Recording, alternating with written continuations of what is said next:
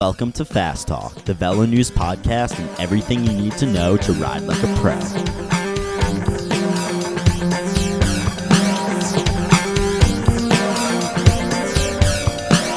Welcome to Fast Talk episode 98, a bonus episode, question and answer with Coach Connor and I.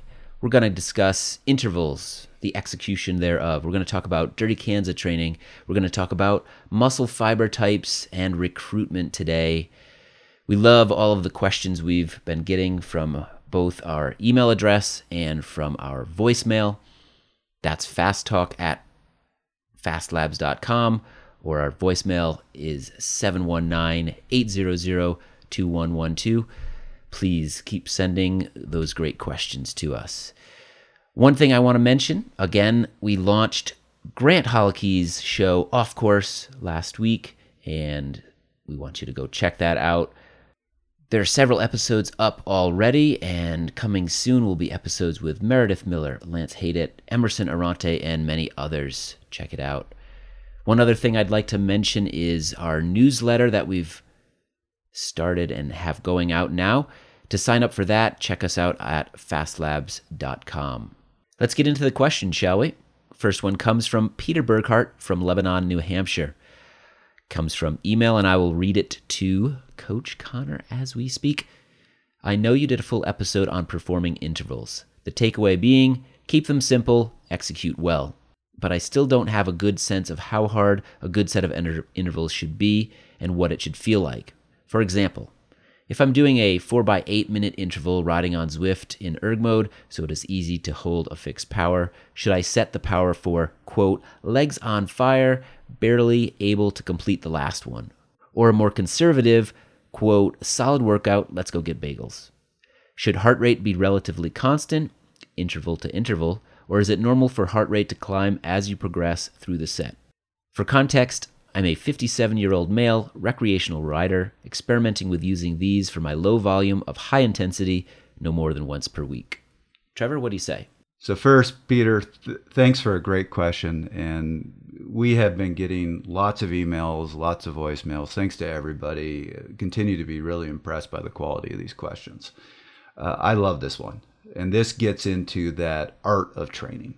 And it's part of why, even though I've got a list of 200-300 different interval workouts I could do, personally, I only have about 8 that I go to pretty regularly. And the reason being, it takes a long time to learn how to do an interval right.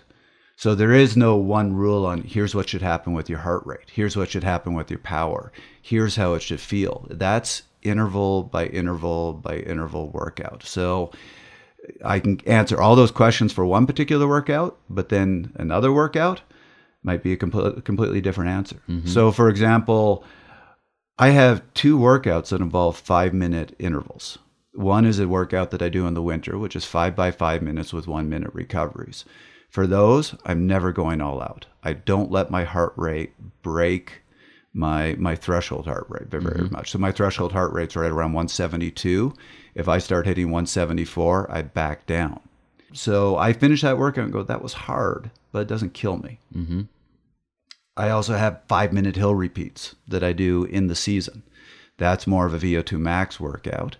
And I want to be feeling like I'm going to throw up by the end of every interval. Mm-hmm. Those are fun. They're different purposes. So with every interval, to start to answer those questions that Peter's asking, you first have to start with, what's the purpose of this workout? And when I think purpose, I think about what's the energy systems that you're trying to hit. That really guides what's the right intensity. How should it feel? Also ask, what's the time of year? I'm personally not a big believer that if you're starting to do intervals in December and you're not racing till May, I don't think at that point in the year you should be doing anything that should be making you feel like you're going to throw up. Right, that might be a little too hard. Right. Later, as you're getting close to the race season, having those intervals that you really have to struggle can be really important. So you have to think about all these things, and that's really going to direct how you approach the intervals. So going back, he was talking about the 4x8 minute intervals. We've brought these up a lot in the show. I do these. I love these. It's one of my favorite kind of January, February workouts. So I'm actually doing them right now. Bread and butter about type to start interval, doing them. you'd call them. If you ate bread and butter, that is, which you don't. I don't eat bread and butter, so that's why I do the interval instead. That's how I get my bread and butter. So 4x8s. Now, first of all, I emailed a response to Peter, and what I did was I sent him screenshots of 2 sets of 4x8s that I've done. So we'll put these on the website. Yep. We'll also post them on social media. So if you're listening right now and you're really interested, go to our website, fastlabs.com. Go to the podcast section for this episode, and we'll have those images up there. We'll also have them by this point on our social media. Yep. These are 2 4x8 workouts that I did. One was, I was very happy with my execution. One was horrific execution, in my opinion. That said, when you look at them, you will see differences, but it's not shocking differences. And that's what I mean by interval workouts are kind of an art form. Mm-hmm. With these 4x8s, when you look at the graphs, you'll see a red line, that's my heart rate. And I have a dotted straight line that shows you where my threshold heart rate is. And then power is represented with this heat graph. So any of you who ride on Zwift, you'll be very familiar with this. When you see it kind of orange or yellow, that means I'm right around my threshold. When you see dark red, that means I'm above threshold. If you see blue or green, that means I'm more down in zone 1. Mm-hmm. So when I do 4x8s, my approach to it is I want consistent power. So I want to be doing the same power on the last one that I'm doing on the first one. If I can't do that, I went too hard. Abort. With heart rate, again, I set that rule. This time of year, I set that rule for myself. I don't really want to be going more than a beat over my threshold heart rate. And so what you'll see with my heart rate in this well-executed set of 4x8s is the first interval, I actually don't even hit my threshold heart rate. You're paying much more attention to your power at that point. Heart rate takes time to respond. It essentially has a delay. So if you're at the right intensity, heart rate's going to be lower in that first interval. And I see a lot of people make the mistake of going, I'm doing this both by heart rate and power. I need to get my heart rate right up to threshold in that first interval, which means they go and absolutely stomp themselves on the first interval, right? Kind of blow up, and then the quality intervals go down from there. So I always just recognize that, no, I'm not actually going to really see my threshold heart rate until the second interval. Mm-hmm. In the particular one that you'll see online, I actually didn't quite hit threshold heart rate on the second one. That's where I knew, okay, I'm actually a little stronger today.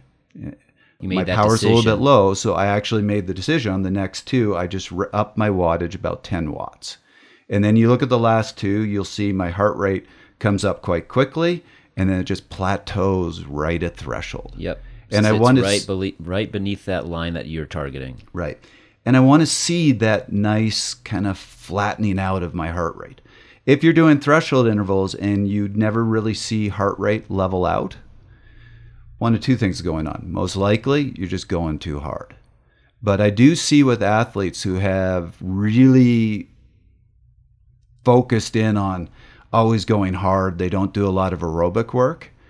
Even when they're up near threshold, they're so reliant on anaerobic energy systems, it's actually very hard for them to get their heart rate to plateau. So you'll always see a bit of that rise. Mm-hmm. But eventually, as you develop that aerobic system, what you want to see, when you look at a good time trialist or a person with a really good, well-developed aerobic system, you just see that heart rate come up really quickly, and it just kind of levels out. When you look at the poorly executed ones, what you're going to see is first, kind of ignore the first interval. There are a bunch of things happen here. In the first interval, my trainer kind of blew up on me for a little bit. All right, ignore that first interval, but so you can ignore that. Yes, but you were saying? Yeah, no, you can. I mean, it's so obvious when you've turned it into this heat map. You've got much more red. You can see how your heart rate is crossing that threshold line that you don't want it to. So yeah, go and explain it a little bit more. But for the layperson, it's very obvious that something went wrong here, and there's only 3 attempts, so you gave up. I was doing these on Zwift, And quick backstory: I was going up Alpe d'Huez. Alpe d'Huez. So they have a simulator of Alpe d'Huez. I was going up it. There was a guy just ahead of me who was going really hard, and I wanted to beat him. So I started ignoring all my rules and just kind of lifted my tempo and started chasing him. And you'll see, it's not like my power was all over the place. That second interval, I was relatively steady, but I was well over threshold. I was going too hard, and very quickly the heart rate came up. By the third interval, you can see my heart rate was going way over threshold. My power was starting to come down. Right. And when I got to the fourth interval, I started it and went, I screwed up, and I just stopped. So again, you don't look at this and go, oh my God, that's a horrible workout. They're just minor differences, but those minor differences made the difference between a really good, high quality workout and one where I couldn't do the fourth interval. And this is the art. You can't just program some numbers into a trainer and end up with one or the other. That first one that was well executed, and the reason I put this one online is the fact that I did up my power on the third or fourth interval, because I looked at my heart rate. I made an assessment of my rate of perceived exertion and said, you know what? I'm a little under, so let's raise it. But it was finding that perfect intensity that just takes practice. And that's really important, because day to day, you need to adjust. I might do those 4x8s at 1 wattage on Tuesday, and then the Friday, for whatever reasons, maybe I'm a little tired, maybe I didn't get some sleep, or maybe I'm having a really great day, I might need to raise that power a little bit or drop it a little bit. And that's why you have to use, how does it feel? What's your heart rate? Look at all these things to find that right intensity. Yeah. Not being a robot about these things is actually key. You have to make some decisions out on the road based on the sensations you're gathering on that day. Yep. I have my athletes all the time. They'll email me and go, oh my God, that workout was incredible. Look at my power. Am I stronger now? And my response is always, let's see how the next intervals go. Yeah, right. You have good days. And likewise, they'll email me and go, I was 20, 30 watts lower today. Is something wrong? You just go, no, it's just today.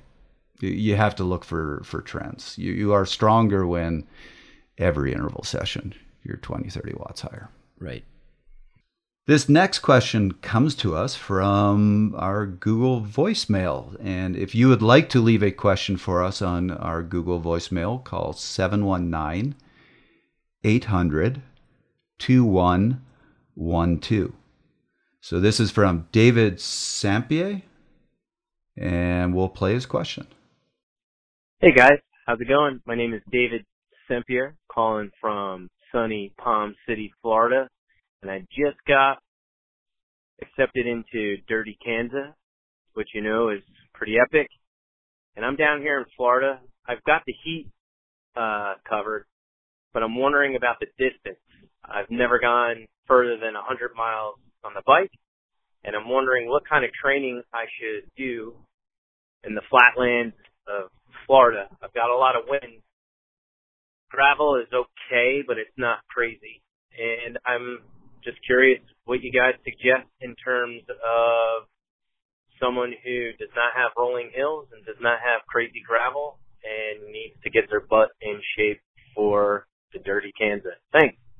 Well, first of all, David, congratulations on getting accepted into Dirty Kansas. I will say, having done this race twice before, and without trying to be too dramatic, it is a bike race. However, it will very likely redefine what you are capable of doing. It's such a fascinating personal experiment in some ways. You push beyond a place you will probably have never gone before, which is in itself fun, challenging, enlightening. And then afterwards, you may curse a little bit, you may suffer immensely out there, but you'll learn new things about yourself, and then you can apply that to more races in the future, other aspects of your life. It's an amazing thing. So congratulations on getting in. You're going to have a really good time. And I laugh because you're going to have a really good time and you're going to hurt a lot out there too. It's inevitable. Everybody will. Everybody does. So to get into the answer to your question about how to train for this, we actually did a very comprehensive episode back, episode number 49. Check that out, but I will highlight some things here as well. There's, of course, different ways to skin the cat, as Trevor likes to say, when it comes to training for ultra-endurance races like this.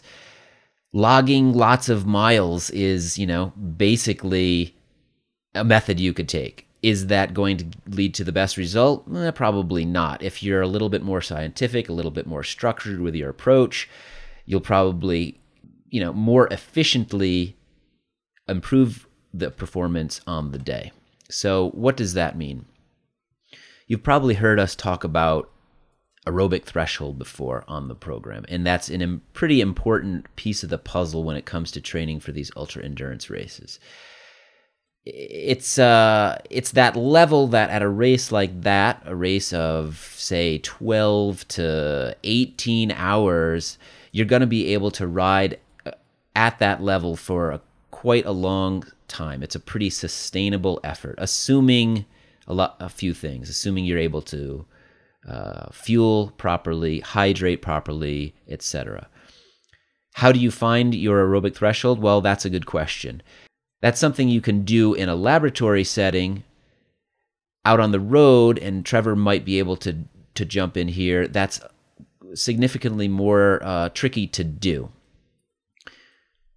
It is a hard thing to find, and actually there's research going on right now to figure out, are there ways to see if there are ways to figure this out on the road. When I'm working it out for my athletes, certainly if I can get them in the lab, fantastic. That is absolutely the best way.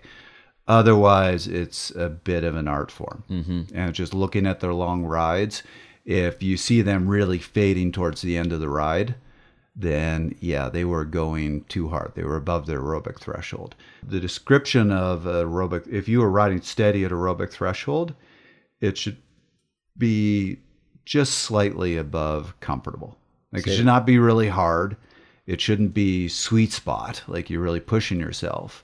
But at the same time, it shouldn't be that just completely easy conversational ride. It should just be above that. But you should, if you ask yourself, could I sustain this for 3 to 5 hours? Your answer should be, yeah. I'll be a little tired at the end of that, but I could sustain it. Yeah. For those who will never get into a lab and aren't working with a coach, now I know we would encourage them to do so, but on an RPE scale, what are they targeting here for aerobic threshold? Oh, that's a really good question. Everybody has a different perception of RPE. Yeah, sure. But on a 1 to 10 scale, I'm thinking 3, 4. Okay.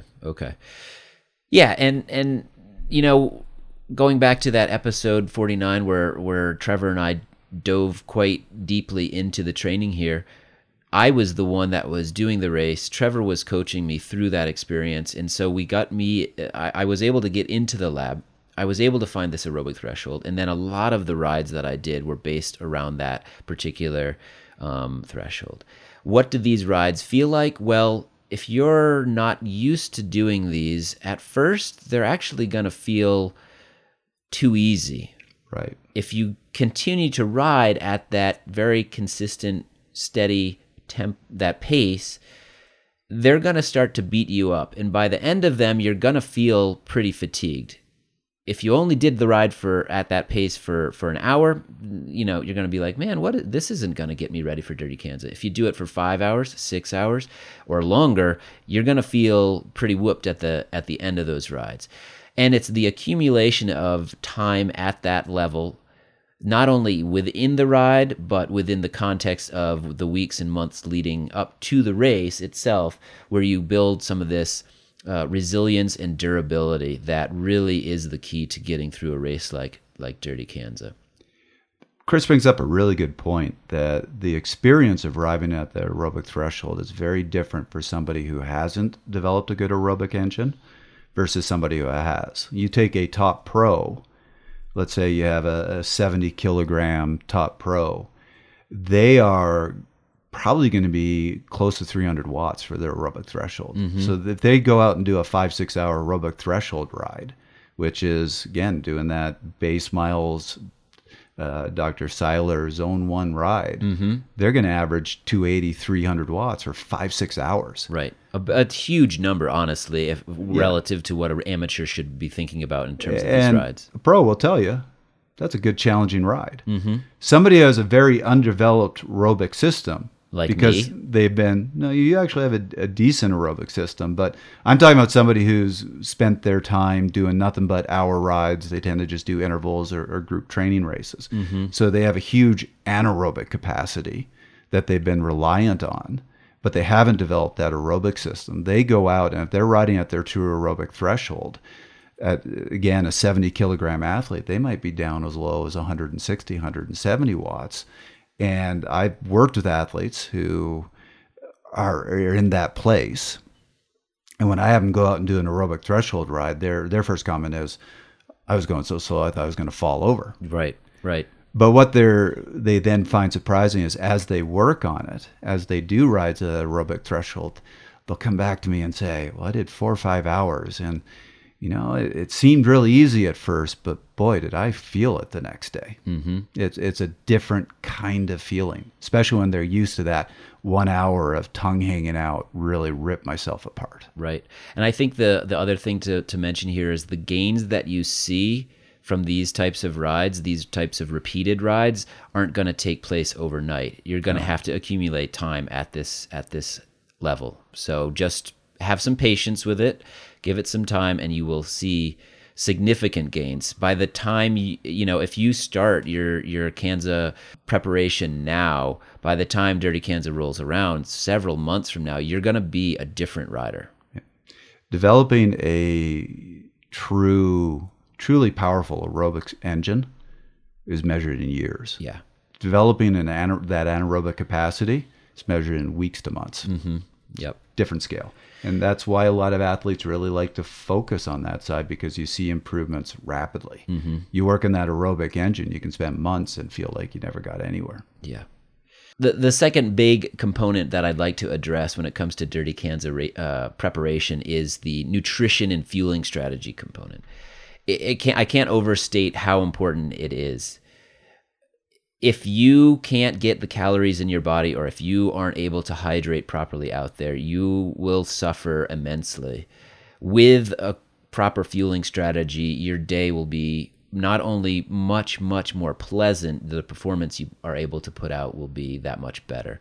How do you work on that component? Well, again, if you're able to get into a lab, that can be very helpful in determining how you burn through calories, what type of engine you have, and what type of utilization of carbohydrates and fats you use to get through a day like this. If not, there's some experimentation you will want to do. Again, don't do this in the week preceding Dirty Kanza. Do this in the months, in years, if you have the time, leading up to a race like this.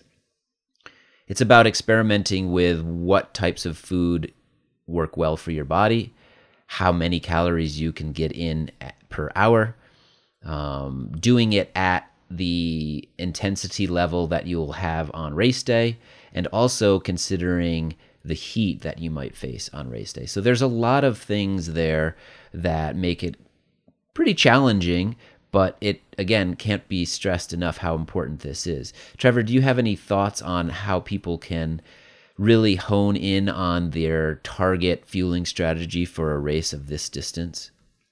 It's exactly what you said. You have to experiment. You have to try. If you're building for an event like this, you need to be going out and doing a few 6-7 hour rides leading up to it. If the longest ride you've done is 3-4 hours leading up to Dirty Kanza, it's going to be a bit of a shock to the system. And on those rides, you need to experiment with fueling, particularly towards the end of the ride. Hopefully, if you're doing hard enough a 6-7 hour ride. You're experiencing the issues with digestive system starting to break down, starting to not work as well for you. That's actually when you need to experiment with fueling and see what you can get down. And my suggestion is look for simple things. Because I can guarantee you, Dirty Kanza, as you're getting into that second half of the race, your digestive system's not going to be working well, but you still have a long time. You have to figure out how to fuel that body. Yep. And it's simple foods. It's a challenge. It's a challenge. One other thing that you mentioned about your training, David, was the wind down in Florida that you have. There's a high likelihood that in Kansas, for Dirty Kanza, you will face some pretty stiff winds. You know, I think the natural tendency for most humans when dealing with the wind is to get really pissed off at it because it can be frustrating, especially if you're in you're 8-10 hours into a race, you turn a corner into a block headwind, and all you can see is 5 miles of dirt road over rolling hills, and you start to cry. I'm not saying this really happened to me, but maybe it did. It's tough out there. I think this is when mindset really can play a critical role. And you have winds that are challenging you down in Florida, so you can practice this. It sounds silly, but you do have to sort of embrace this challenge. You can't get frustrated and try to just mash the pedals even harder to get through that section, because what the last thing you want to do at Dirty Kanza is go into the red for too long a period of time and then just blow up. Keep in mind that everybody else on course is in the same situation as you. You're all fighting the wind. So, as you very well know, making alliances with people out there in the wind, sitting on wheels, is not going to hurt you in any way. It's only going to help you. You have to take advantage of the pack as much as possible. Get strung out there. You know, you might be in a place where you're all alone. You can make a decision. You can sit up a little bit, maybe waste a little time, quote unquote, but you might end up being caught by a group of 10 guys that, if you had just put your head down and charged through the wind by yourself, they were inevitably going to catch you anyways. Now you're sitting up, saving some energy, working with them. You end up right in the same place you would have anyways, with a little bit more energy, a little more fuel in the tank. So it's tough. It's a mental challenge, but you have to stay positive out there. Chris brings up a really good point. There are some people who just need to ride with other people. There are some people who like to ride solo. I am on the side of I tend to prefer to ride solo. But even somebody like me, in an event like Dirty Kanza where you're really hurting, it can really help to find people. It can help to either, you don't want to push too much above your limit to stay with a group, but it can certainly sometimes help to just slow down, wait for a group, and work with them. You're going to end up finishing better, and it's going to make it easier. I just had that experience 2 weeks ago where I was finishing up I was fourth day of a training camp. I was getting sick. I didn't know it at the time, and I was out in a group ride in Boulder doing a 6-hour ride, and I was dying. And I was trying to get back to Boulder. The group had completely shattered. I was riding by myself and just went, I'm not sure I can do this final hour. And then 4 riders passed me, and I hopped on, and they got me home. Yep, it's a little savior. Now I'm gonna pitch something to the listeners, but particularly David. We do offer these Fast Labs performance experiences where we get you into the lab. We'd be able to test you physiologically, metabolically, do bike fits, do this comprehensive testing.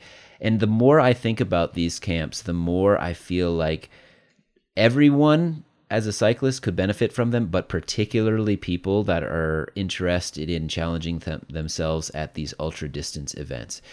The fact that in a lab you can pinpoint that aerobic threshold so much better than you can out on the road, and you can really dial in the nutrition component, really makes me feel strongly that people involved in this gravel trend, gravel races being really long distance, a lot of them, 6, 7, 8, 12, 16, 18 hours, whatever it turns out to be for you, could really benefit from a camp and an experience like this. So this is a little specific to David, but I did want to throw this in since I actually used to live in a part of Florida not too far away from him. He was concerned about the fact that Florida is pretty pancake flat and Dirty Kanza is not. It's much more rolling.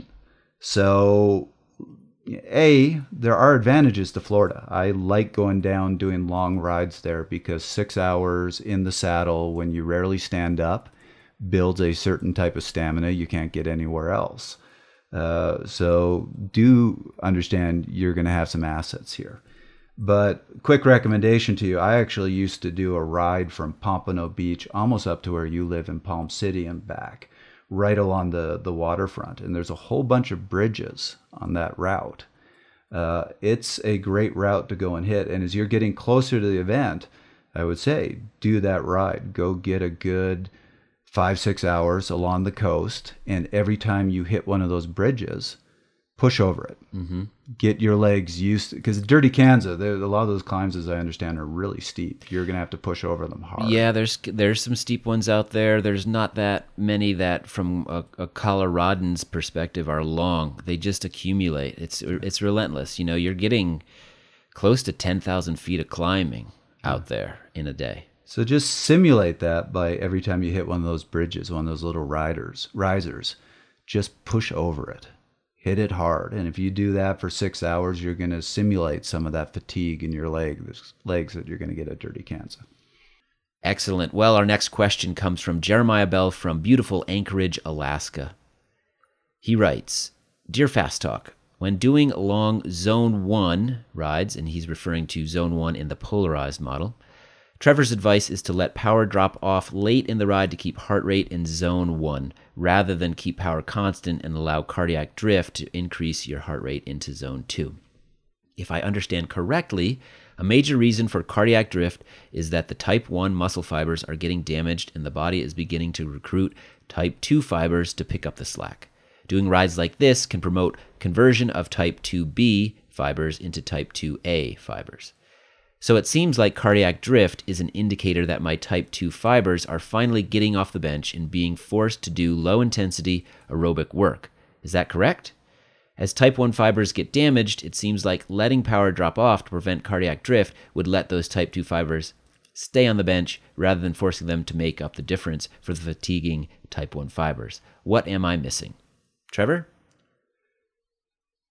This is just kind of a good, let's bring everything together question, because we're going to go back to some of the things we just talked about with Dirty Kanza. We're going to go back to some of the things that we talked about with our first question of the whole art of training. So getting to the art of training, my answer here is I both agree and disagree. Mm-hmm. And it really depends on the purpose and the timing. Let me quickly address physiologically when he said, if you let your power come down, are you letting the type 2 muscle fibers off the hook? Right. Not really. There's a certain point where when the type 1 fibers get fatigued, your muscles just naturally start cycling fibers. Mm-hmm. So even if you reduce the intensity, you're going to start cycling in some of those 2A fibers and use them. And not as much as you would if you were keeping the power up. But remember, that's not the only thing that's happening. Once you cross over that aerobic threshold, a whole bunch of things change physiologically in your body. So if you stay at that constant power and you start to fatigue, and your heart rate comes up, you're actually going to start training in Zone 2. And it's just a different effect. Mm-hmm. So when I have an athlete in the base season, I tell them, I just want you to go out and do a good Zone 1 ride. That's where I say, stay by heart rate, let the power drop, because this is where I'm a purist.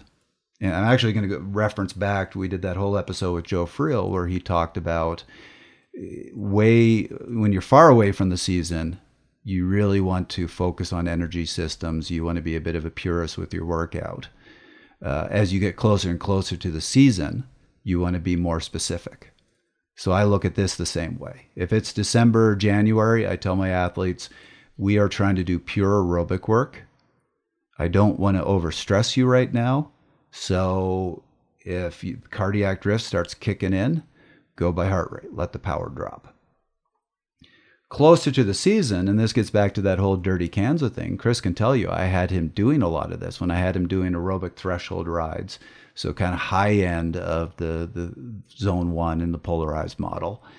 I would say stick there for a while, start to build some of that fatigue, and then not only would I say don't let the power drop, I would tell him at the end of that ride, I want you to go hit a couple 30-minute climbs and sweet spot them. Yeah. Push the intensity, because that's simulating that difficulty you're going to have later in races. That's a really hard ride. It's a really powerful ride. I would not give it to my athletes in December. Mm-hmm.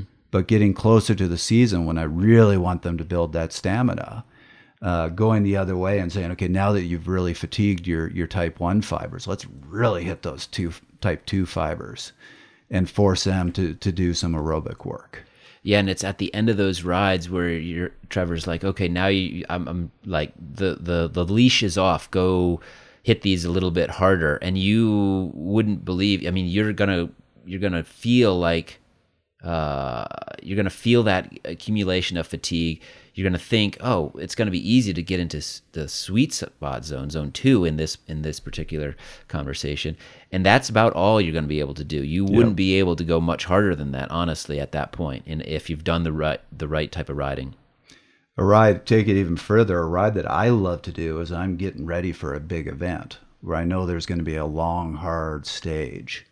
That's going to be a real struggle at the end. I have this ride that I do in Boulder that I love, that you do about 11,000 feet of climbing. It takes me about 6.5, 7 hours to do it.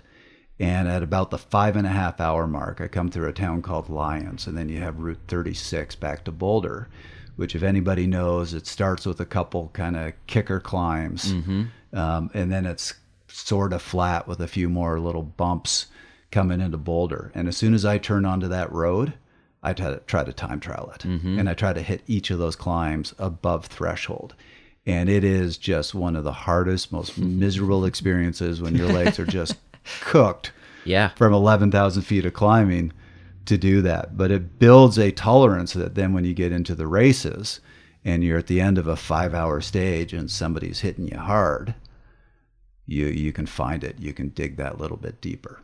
But that's, again, going back to what Joe Friel talked about, that's the specificity versus the training the energy systems.